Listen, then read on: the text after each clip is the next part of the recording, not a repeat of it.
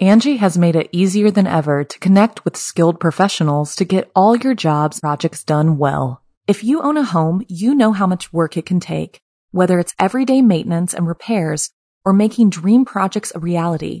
It can be hard just to know where to start, but now all you need to do is Angie that and find a skilled local pro who will deliver the quality and expertise you need. Angie has over 20 years of home service experience, and they've combined it with new tools to simplify the whole process.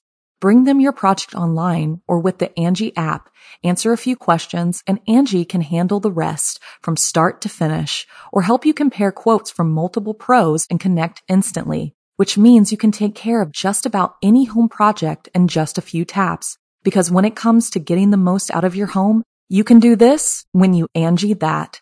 Download the free Angie mobile app today or visit Angie.com. That's ANGI.com.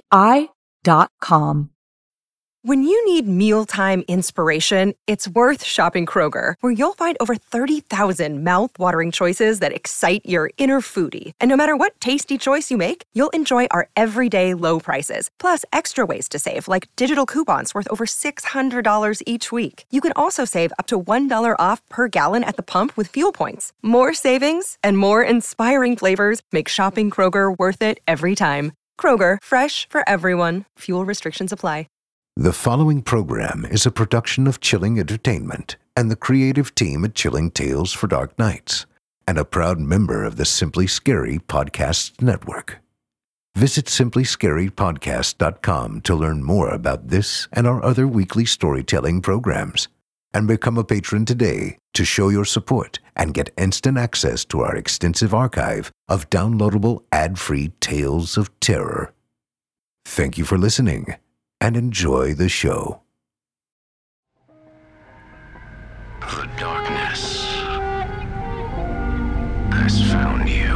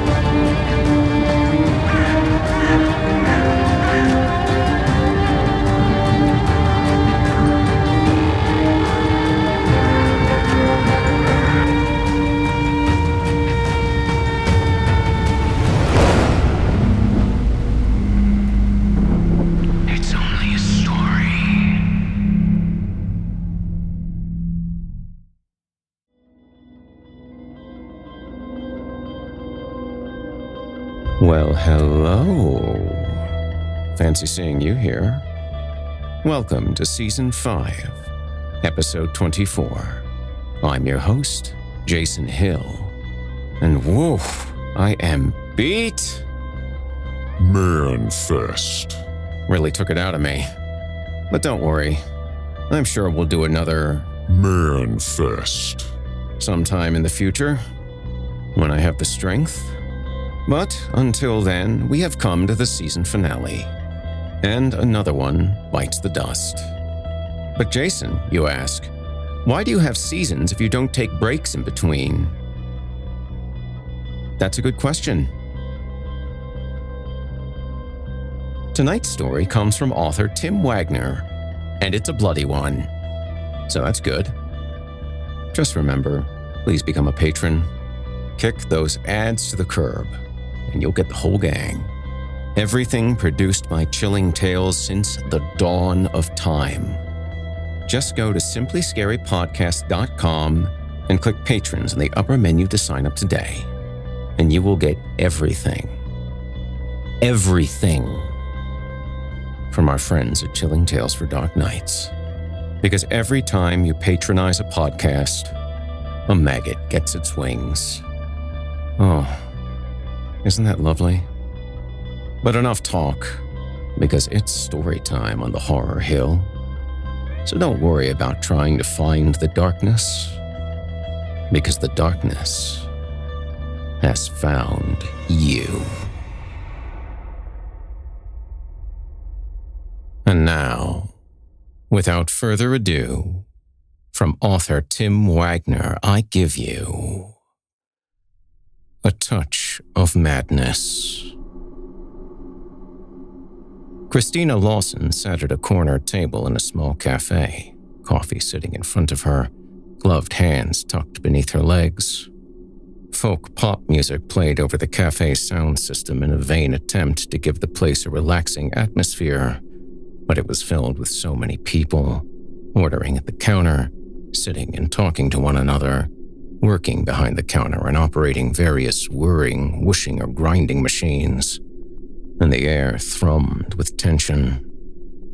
She glanced around at the other customers, a couple sitting at a table, each involved in whatever was displayed on their phone screens instead of looking at each other. A father sitting with his twin daughters, who were 5 at the most, and dressed in superhero outfits complete with capes, one green, one red, sipping juice boxes while their dad drank his coffee. A pair of middle-aged women in blue medical smocks talking over coffee and pastries after a long hospital shift, and a dozen more, including the staff behind the counter. All of them appeared completely normal, completely sane. But she knew better than most that appearances didn't mean shit. Anything could be happening behind their eyes. Their thoughts, a chaotic maelstrom of wild imperceptions and barely restrained homicidal impulses. Any one of them could be on the verge of succumbing to the lunacy raging inside. And then, all hell would break loose. Pam would have told her she was being paranoid, and maybe so. But she'd seen it happen before, and if it had happened once, it could happen again. She wasn't sure why Pam had asked to have their session in a public place like this instead of her office. No doubt she thought there was a good reason for it. Maybe some new type of therapy that she wanted to try. But Christina wasn't comfortable around people, especially this many.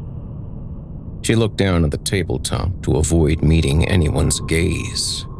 She flexed her hands, felt them move under her legs, was reassured to know that they were still protected. She made no move to touch the coffee in front of her. She didn't want it, didn't really like coffee much. She only bought it so she wouldn't look any stranger sitting there than she already did. Pam rushed into the shop then, blonde hair a frizzy mess, makeup slightly askew as if she'd applied it too fast. She looked around, saw Christina, smiled, and hurried over to her table. "Sorry I'm late," she said. "Do you mind if I order something before we get started?" Christina did mind. She wanted to get whatever this was over as soon as possible, but she shook her head. Pam smiled again, then headed to the counter. There was a line, and Christina watched her stand there for several moments until it was her time to order. She trusted Pam, as much as she trusted anyone, that is. She'd seen a number of therapists over the years, most of whom had treated her as if she was the crazy one. Pam had been the first to treat her as if she was a person, instead of merely a psychologically fascinating puzzle to be solved.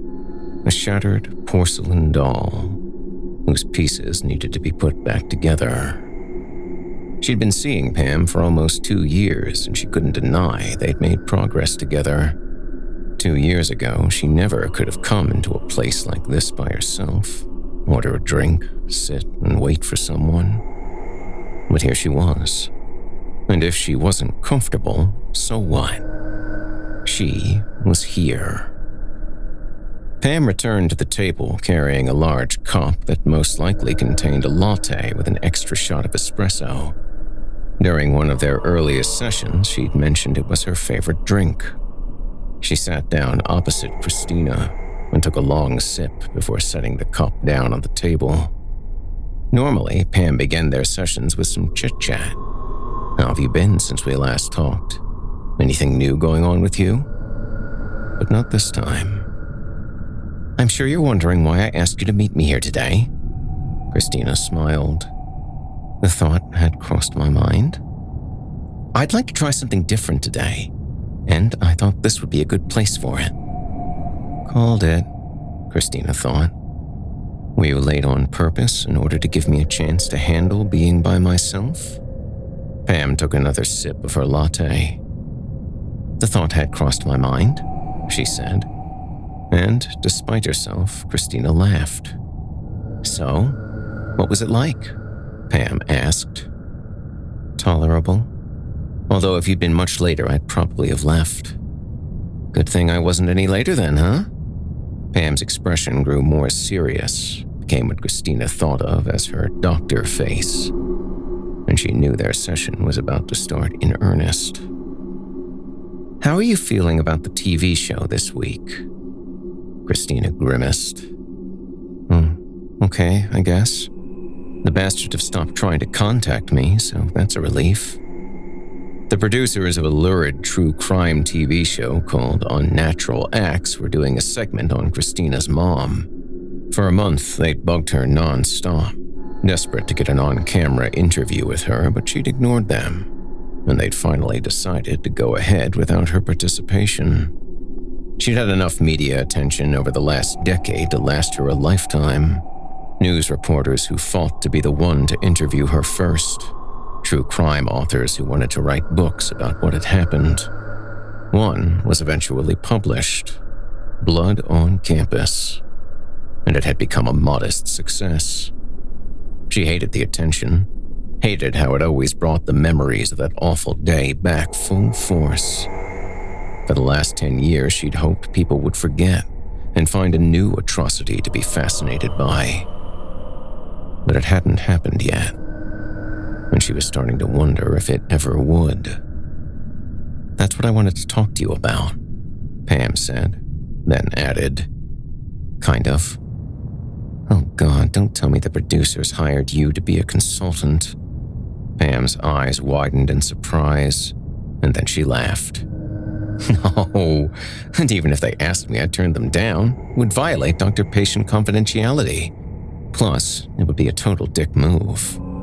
Christina relaxed. The thought of Pam betraying her like that was too awful to think about. So, what do you want to talk about? She felt her defenses going up. She didn't like to remember that day, let alone talk about it. But Pam had done a lot to help her, so she'd go along with whatever she wanted to do. To a point. Pam took another sip of her latte, a long one, as if fortifying herself for what came next. We've talked about that day before, she began, several times. And during those conversations, I never questioned the truth of what you told me, never disputed the reality of any of it. Christina nodded cautiously. She didn't like where this seemed to be going. Her other therapists had questioned, had tried to convince her that it hadn't happened, or at least that it hadn't happened the way she remembered. One of the things she liked about Pam is that she'd never done that. But maybe she'd just been waiting for what she thought was the right time to bring up the subject. I went to the university yesterday. An ice-cold hand gripped Christina's heart, and she began trembling. Pam went on, speaking faster as if hoping to get everything out before she freaked. I'd never been there. I went to college in Chicago before my husband, and I moved to Ohio. It's a beautiful campus, lovely old buildings, lots of grass and trees. Very different from the downtown campus I attended. The science center's not there anymore. They tore it down years ago and planted trees there. They put up a remembrance plaque, too.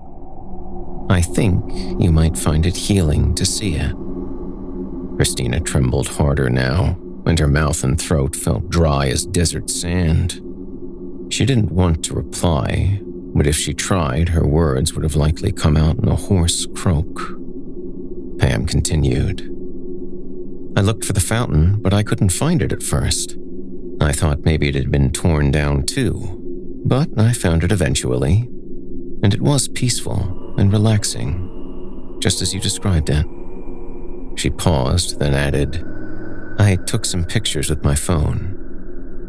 Sudden nausea erupted in Christina's gut, and her vision blurred. She wanted to jump up from her chair and run toward the exit, but she feared that if she tried, she'd pass out before she made it halfway. I'd like to show them to you, if that's okay. She wanted to shake her head violently, but she was unable to move. Taking her silence for assent, Pam removed her phone from her purse, brought a picture up on the screen, and then held it out for Christina to see. She scrolled through a series of images, and although Christina wanted to look away, wanted it more than she wanted her next breath, she watched the pictures go by, one after the other. Christina saw the statue on a hot afternoon in late July when she was 13 years old. She was supposed to be attending the second morning of a week-long summer science workshop for middle school kids run by the university. But after her mom had dropped her off in front of the science center and drove away in her Lexus, she decided to wander the campus instead. She hated science and never got good grades in it, which was the reason her overachieving parents had insisted on signing her up for the workshop. But as much as she hated science, she hated being told what to do even more. Rules, regulations, do this, don't do that, be a good girl, don't be a bad girl. Why couldn't everyone just leave her alone to do what she wanted when she wanted? Her parents, teachers, all her life people had told her what to do, and she was sick of it. The only rules she was interested in following were her own. Her parents might have enrolled her in the workshop and paid for it, but they couldn't make her attend if she didn't want to. Yesterday had been so boring. All they'd done was make quote-unquote inventions out of cardboard, tape, glue, plastic straws, popsicle sticks, and other odds and ends. More arts and crafts than science, really. Kid stuff, certainly. Today, she planned to skip out and kick around campus for a couple hours until it was time for Mom to pick her up. And then, she'd meet her back in front of the science center and feed her some bullshit about what the instructors had the kids do today. Her parents were smart. Mom was a lawyer, Dad a pediatrician. But they were so busy they only ever paid partial attention to what she did. Lying to them was almost embarrassingly easy. This wasn't her first time at Ash Creek University. Her parents were both alums and had been dragging her to campus concerts, art shows, and theater productions since she could walk. But in all those visits, and there had been dozens of them, she'd never gotten the chance to explore the place. High time she rectified that, she decided. But after a half hour of walking around in the sun and heat, she was not only bored but miserable. She supposed the campus was pretty enough. Red brick buildings, well-landscaped grounds, large trees. But there wasn't anything to do. And because it was summer, there weren't many people around, which made the place feel empty and lonely. She did like the fact that no one paid any attention to her. The few people she passed, the students and professors, didn't so much as glance at her, as if a 13-year-old walking around campus by herself was completely normal. And it made her feel very grown up. But she'd been walking non-stop since her mother left, and she was tired and sweaty. And while the campus was pleasant for the most part, there was a lot of construction going on. Parking lots being resurfaced, buildings being remodeled, and that meant noise. Machines running, tools striking metal and concrete, people shouting to each other as they worked. She wanted someplace quiet where she could sit in peace for a bit, preferably in the shade. She She was on the verge of saying to hell with it and going back to the science center and attending that stupid workshop when she saw the red dumpster. It contained odds and ends from campus construction, chunks of broken concrete, lengths of discarded wood. It was in no way remarkable. She'd seen a dozen like it during her self-guided tour of the campus so far. But what was remarkable was what lay behind it. She almost missed it, so completely did the dumpster block the view. But there was a tiny sliver of space between the side of the dumpster and the old oak tree, and through it, she caught a glimpse of what looked like a fountain. Intrigued, she slipped past the dumpster and found herself standing at the entrance to she wasn't sure what it was exactly. A place for people to sit, relax, think, she supposed. A stone fountain sat atop the third level of a dais, a curving half-circle of stone wall behind it with an arched open doorway in the middle. Wooden benches rested on either side of the doorway, where people could sit and watch the fountain and listen to the gentle trickle of water. The water bubbled up from the center of a large, round stone surface to flow over the edges and into a pool beneath. The water emerged from the edge of the dais in a small waterfall, surrounded by large stones placed to look like a natural formation, with trees surrounding the fountain, separating it from the rest of the world, making it seem as if it were a place out of a fairy tale, a secluded, magical setting that only a lucky few ever found. There was shade here, along with a pleasant breeze and the sound of gently rustling leaves that, combined with the running water, soothed Christina. She knew where she'd be spending the rest of the time until her mother came to get her. Then she looked to the left of the fountain and saw the statue. Her parents had both been raised Catholic, but they weren't religious. Ash Creek University was a private Catholic institution with a reputation for academic excellence, and that was the only reason her parents had come here for their undergraduate degrees. Christina sometimes wondered if they still considered themselves Catholic, culturally, if not spiritually. They took her to Christmas Eve and Easter Mass every year to broaden her horizons, they said. And on the way home, they'd give her a speech about how religion was nothing more than a way to instill moral values in its followers by using metaphor and symbolism. And it was not to be taken literally. Thanks to her broadened horizons, she recognized the statue of the Virgin Mary, the mother of Jesus. Mary stood atop a granite pedestal, bare feet sticking out from beneath the hem of her robe. She held her hands out before her, fingers steepled as if praying, her hood-covered head bowed. There was no expression on her face. Her eyes were closed, and her mouth was little more than a line with only a suggestion of lips. But the detail that stood out the most to Christina was what looked like a thick reptilian tail protruding from the back of her robe and curling around her left foot. She frowned upon seeing the tail, for that's what it had to be, couldn't be anything else. She was no expert on Catholic theology, but she felt confident that Mary was not supposed to have a lizard's tail. There was something written on the granite base the statue stood on, and she walked over to read it. It was a single word: Pandemonia. And beneath that, in smaller letters, a quote: "If there is a universal mind, who says it has to be sane?" Charles Fort. Was this some kind of weird piece of art, or maybe a joke of some kind?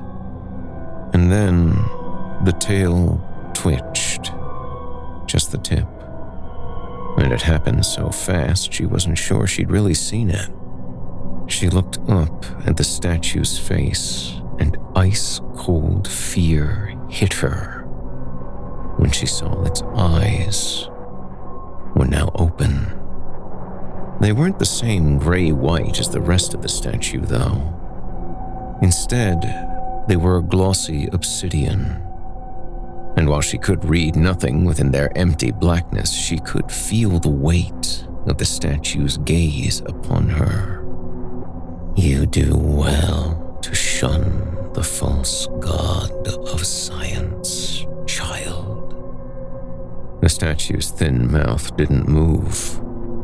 Its voice, cold as midnight and dry as ancient bone, echoed in her mind. Science pretends there is order to existence, that for every question there is an answer. This is a lie. Existence is random and meaningless, and that is glorious. The statue bent toward Christina and stretched its hands toward her.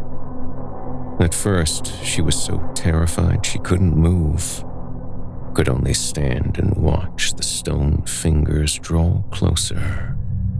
But then, her survival instincts kicked in, and she threw off her paralysis and turned to run. But before she could take more than a single step, the stone tail lashed out and encircled her waist, stopping her. She pulled and tugged, but she could not break free of the tail's stone coils. The statue closed its hard fingers around Christina's right wrist and held her hand steady as its lips parted, and a pearl of thick, dark liquid emerged. It fell onto the back of her hand and sat there for a moment, burning cold on her skin before flattening against her flesh and slowly disappearing into her body. She felt no different, but a shudder raced through her just the same. The soothing rhythm of the fountain ceased, and the sudden silence drew Christina's attention. She glanced over to see the water had stopped flowing, and an instant later, blood welled up from the center of the round stone, crimson and thick. It oozed across the surface, overflowing the stone's edges, falling in ropey threads into the pool below, before finally emerging as a red waterfall. She looked into the statue's obsidian eyes, its face only inches from her now. Go forth and share the gift I have bestowed upon you, my daughter. Free them. Free them all. Angie has made it easier than ever to connect with skilled professionals to get all your jobs projects done well. If you own a home, you know how much work it can take, whether it's everyday maintenance and repairs or making dream projects a reality. It can be hard just to know where to start, but now all you need to do is Angie that and find a skilled local pro who will deliver the quality and expertise you need.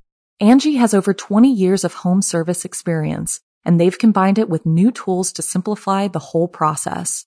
Bring them your project online or with the Angie app, answer a few questions, and Angie can handle the rest from start to finish, or help you compare quotes from multiple pros and connect instantly, which means you can take care of just about any home project in just a few taps. Because when it comes to getting the most out of your home, you can do this when you Angie that. Download the free Angie mobile app today or visit Angie.com. That's ANGI.com. You can live out your MasterChef dreams when you find a professional on Angie to tackle your dream kitchen remodel. Connect with skilled professionals to get all your home projects done well. Inside to outside, repairs to renovations. Get started on the Angie app or visit Angie.com today. You can do this when you Angie that. Christina had no memory of the statue releasing her, no memory of beginning to run. One moment she was standing there, trapped in the statue's embrace, staring into its obsidian eyes. And the next she was running full out, heart pounding, lungs heaving, sweat pouring off her. She had no destination in mind, wasn't capable of anything approaching rational thought at that moment. Her body operated on autopilot, returning her to the place she'd started from, the Science Center. She was relieved to see her mom's Lexus parked in front of the building, and she ran straight to it, only partially aware of the tears streaming down her face. She ran to the driver's side window and began pounding on it to get her mother's attention. It was several moments before she realized the car was empty. "There you are!"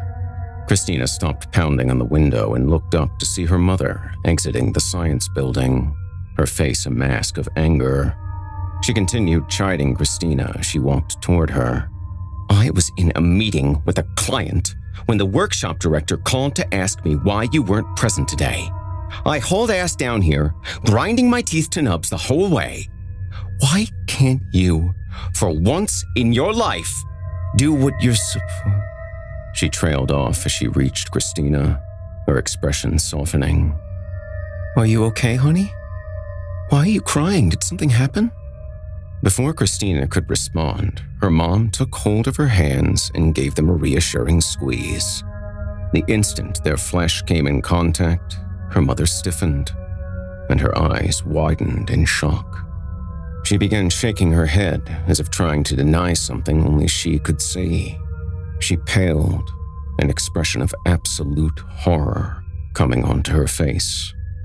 But instead of turning away from the unseen whatever it was, she continued looking, and slowly, her features slackened, and her expression became placid.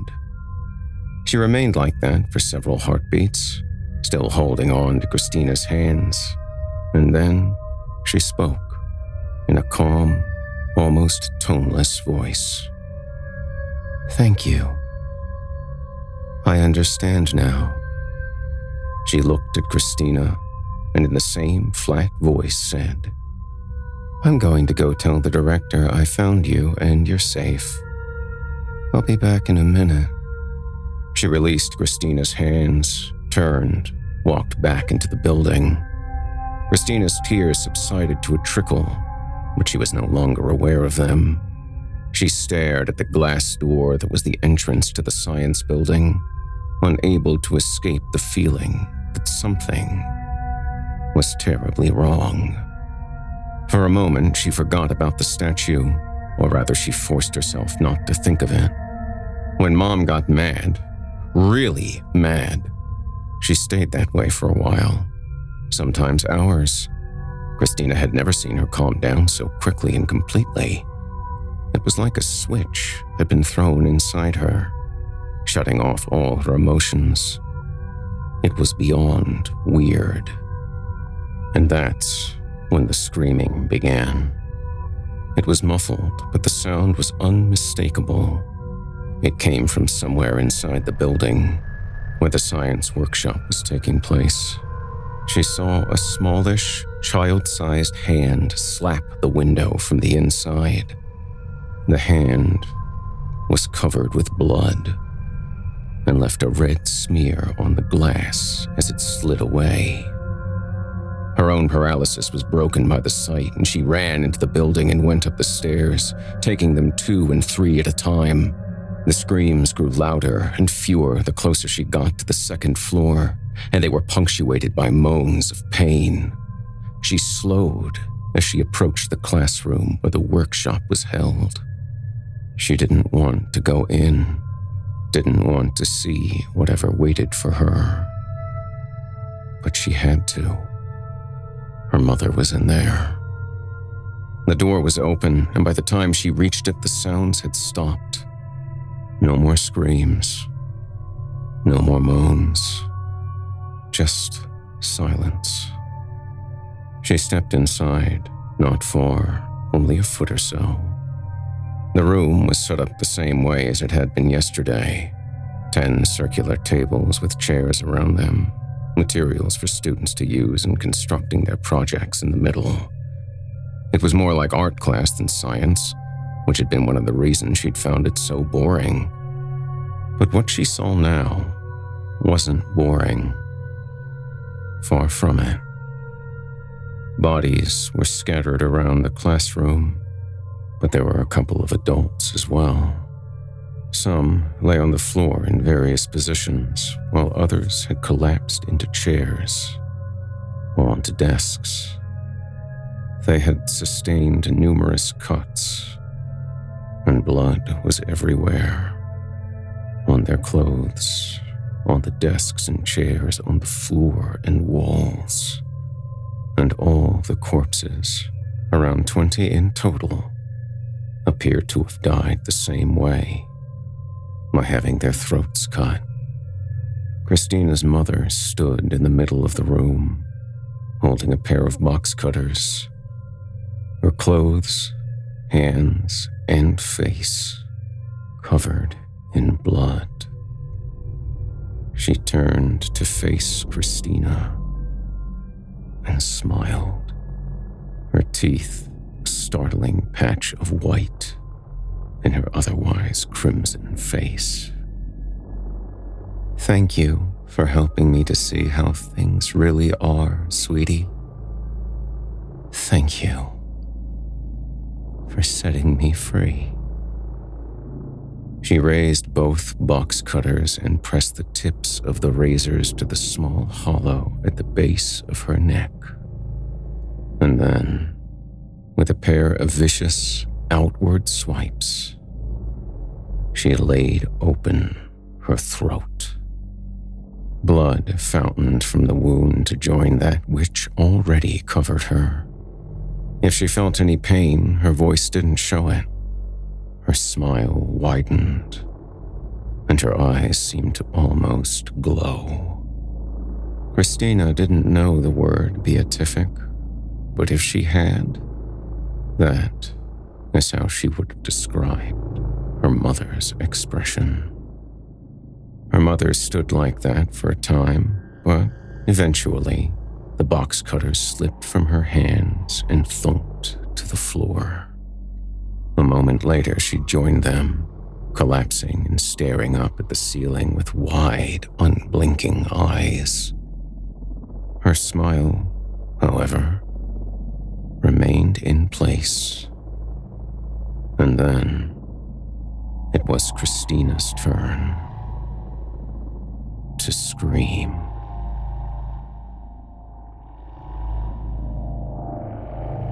Christina saw the fountain, the stone wall behind it, the rocks in front of it, the trees surrounding it.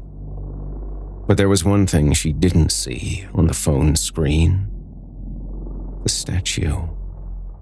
"I checked with the campus groundskeeper's office," Pam said, "and they told me that not only isn't there a statue next to the fountain, there never has been in the university's 122-year history." She closed the phone's photo app and replaced the device in her purse. There was no statue, Christina. In your mind, yes, but not in the physical world. It didn't infect you with... She frowned, as if unsure how to put it. "With its madness. And you didn't pass it on to your mother when she grabbed your hands. You aren't responsible for what she did. And you never were." All of Christina's therapists had argued that the statue wasn't real, at least not the way she'd perceived it. But none had gone so far as to visit the campus and take pictures, let alone check to see if the statue had ever existed. A part of her that was still 13 and maybe always would be, wanted to shout at Pam, accuse her of lying. But the rest of her The woman she had become in the last 10 years wanted to believe her.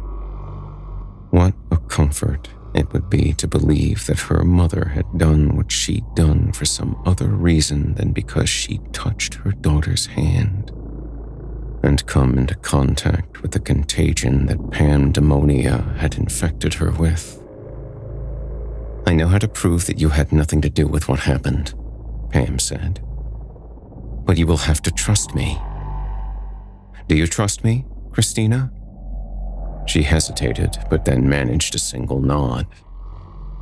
Good. Now put your hands on the table." Christina stared at her, not quite sure she'd heard correctly. "You told me that you've worn gloves every day for the last 10 years, that you won't even take the right one off to bathe. All because you don't want to risk infecting anyone else." "Yes." She'd been obsessively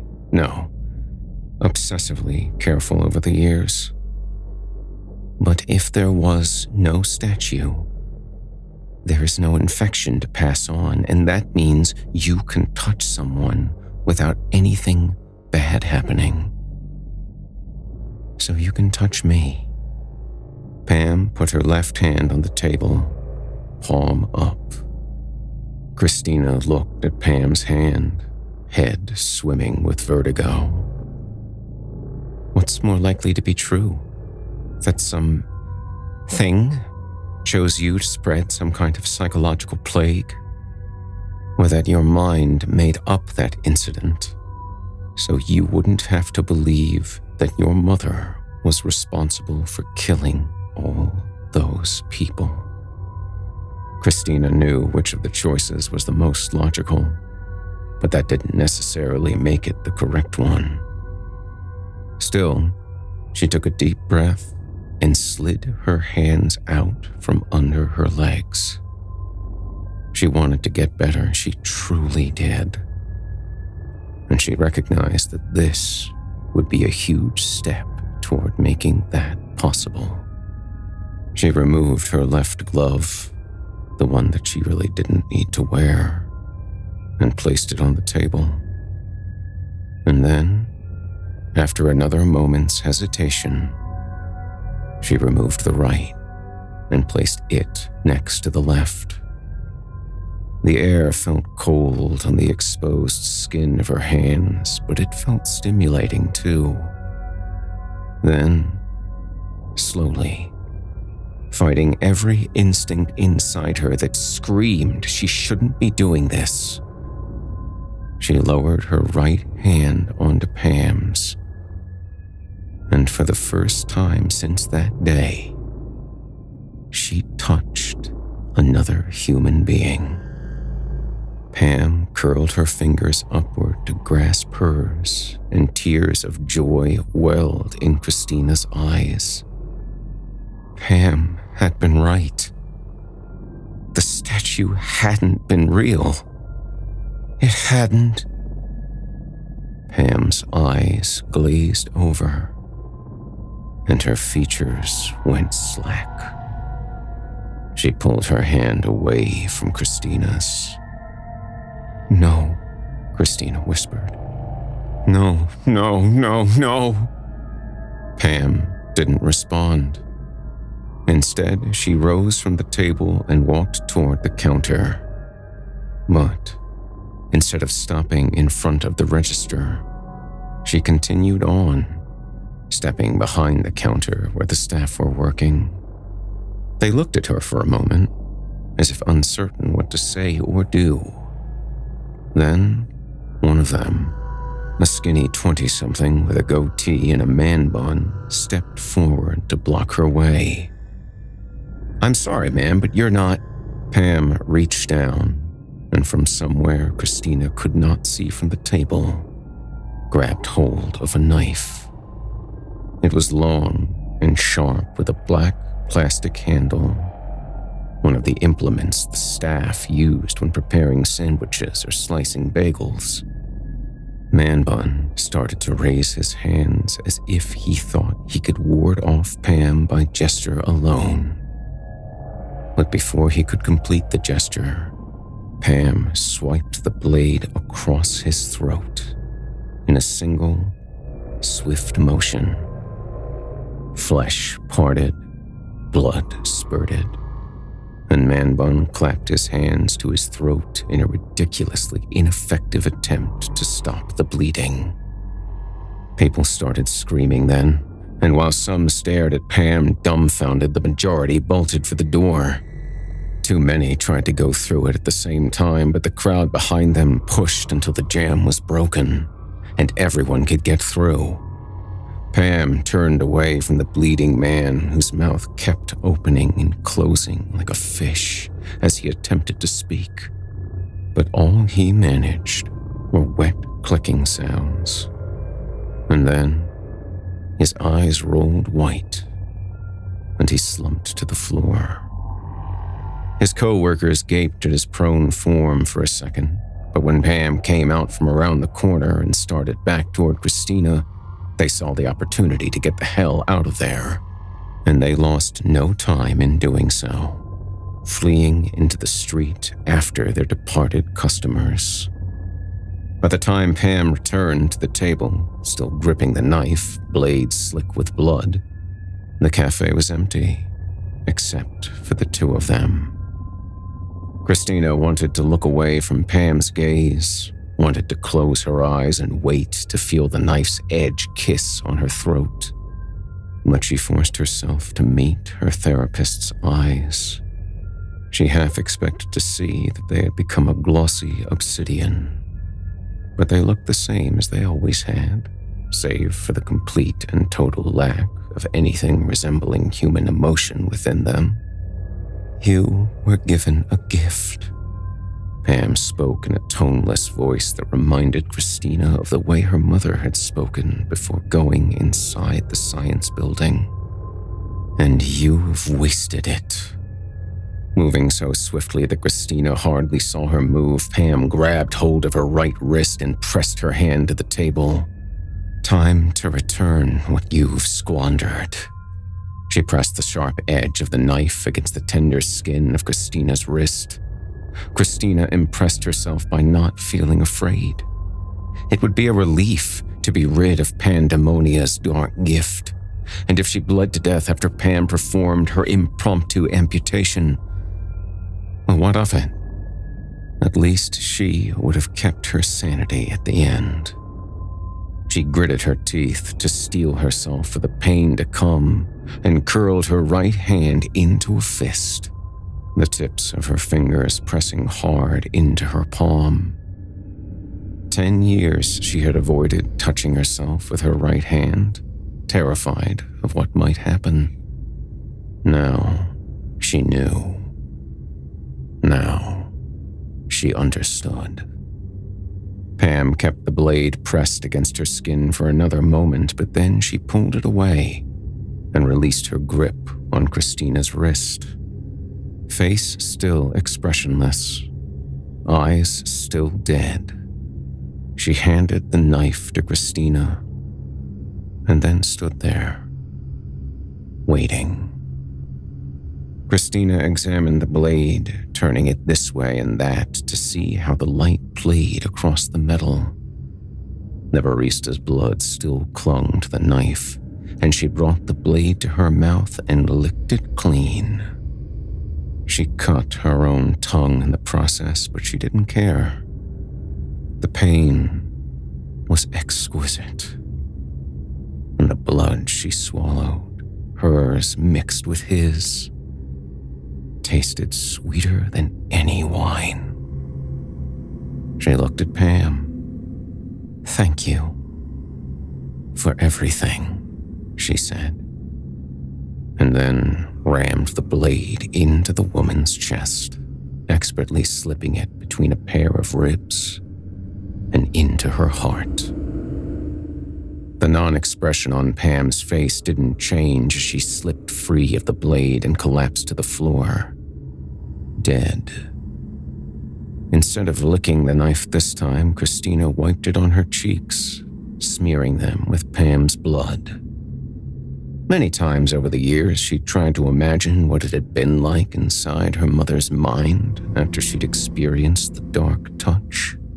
The closest she could have come to was to imagine Mom's skull as a hive filled with angry, buzzing bees, furiously trying to sting one another to death.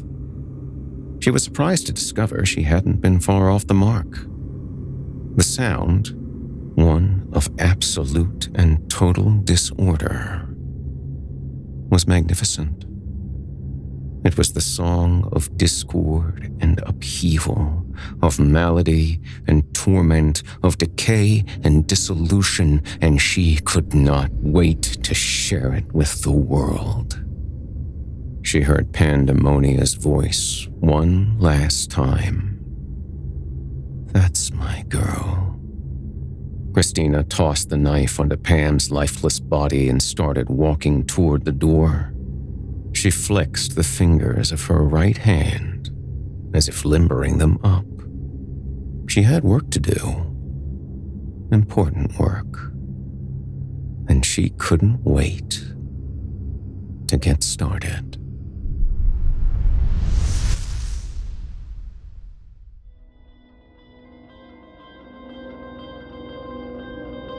You've been listening to A Touch of Madness by author Tim Wagner. Tim Wagner's first novel came out in 2001, and he's published close to 50 novels and 7 collections of short stories since. He writes original fantasy and horror as well as media tie-ins. His novels include Like Death, considered a modern classic in the genre, and the popular Necropolis series of urban fantasy novels.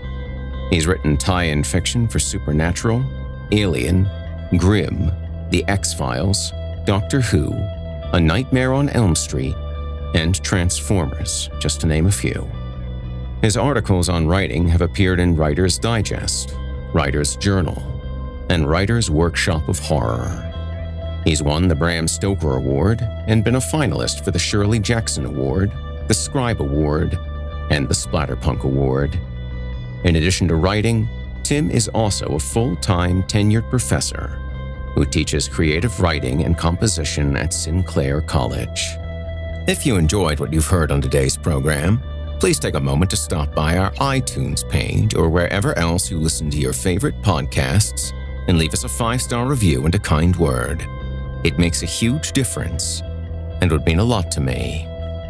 If you'd like to hear more lengthy tales, be sure to take a look at my audiobooks, available now on audible.com. If you'd like to hear a premium, ad-free edition of tonight's and all our other episodes, visit simplyscarypodcast.com today and click the Patrons link in the menu at the top of the screen. You'll find yourself at chillingtalesfordarknights.com, where you can become a patron for as little as $5 per month and get access to our entire audio archive dating back to 2012, including past episodes of this program, all of our other shows, and hundreds of standalone releases, all of them ad-free and available to download or stream. Thanks so much for your time and for giving our sponsors a try today. When you support our sponsors, you support this show, and that also means a lot to me. If you happen to use Facebook, Twitter, Instagram, or YouTube, you can follow and subscribe to Chilling Tales for Dark Nights there, where you'll get all of our latest updates and new releases and have the chance to interact with us each and every week. You'll find me personally on Facebook, Twitter, and Instagram as well. Until next week, listener, when we meet up once again atop the horror hill for yet another dance with darkness, I bid you good night. Sleep tight, listener, and whatever you do, if you hear scratching at your door, don't open it. The darkness may have found you, but it's up to you to let it in.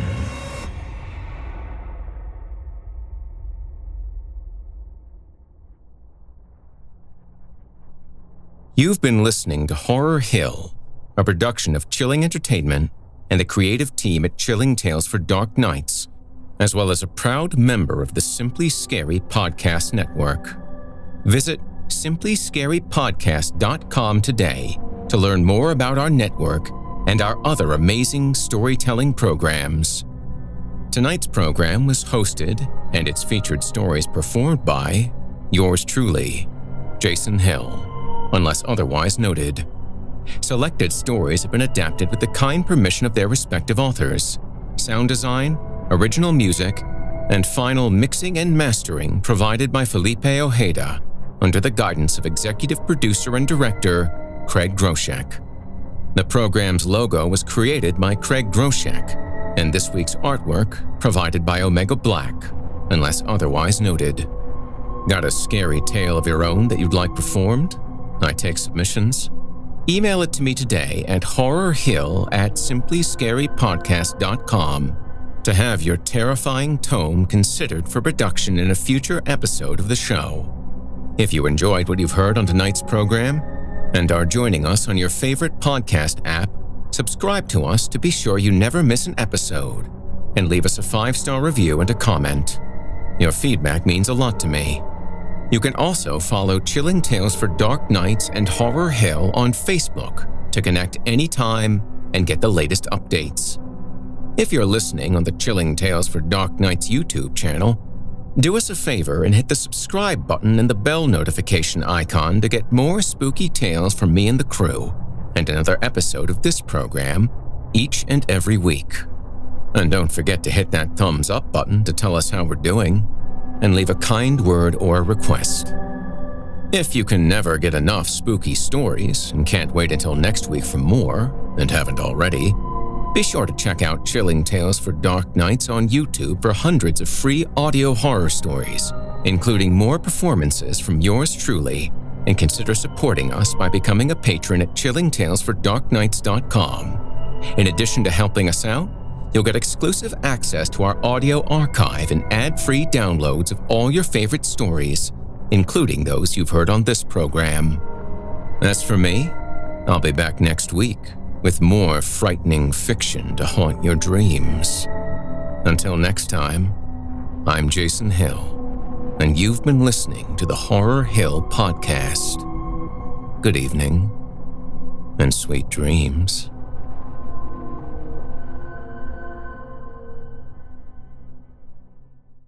Angie has made it easier than ever to connect with skilled professionals to get all your jobs projects done well. If you own a home, you know how much work it can take, whether it's everyday maintenance and repairs or making dream projects a reality.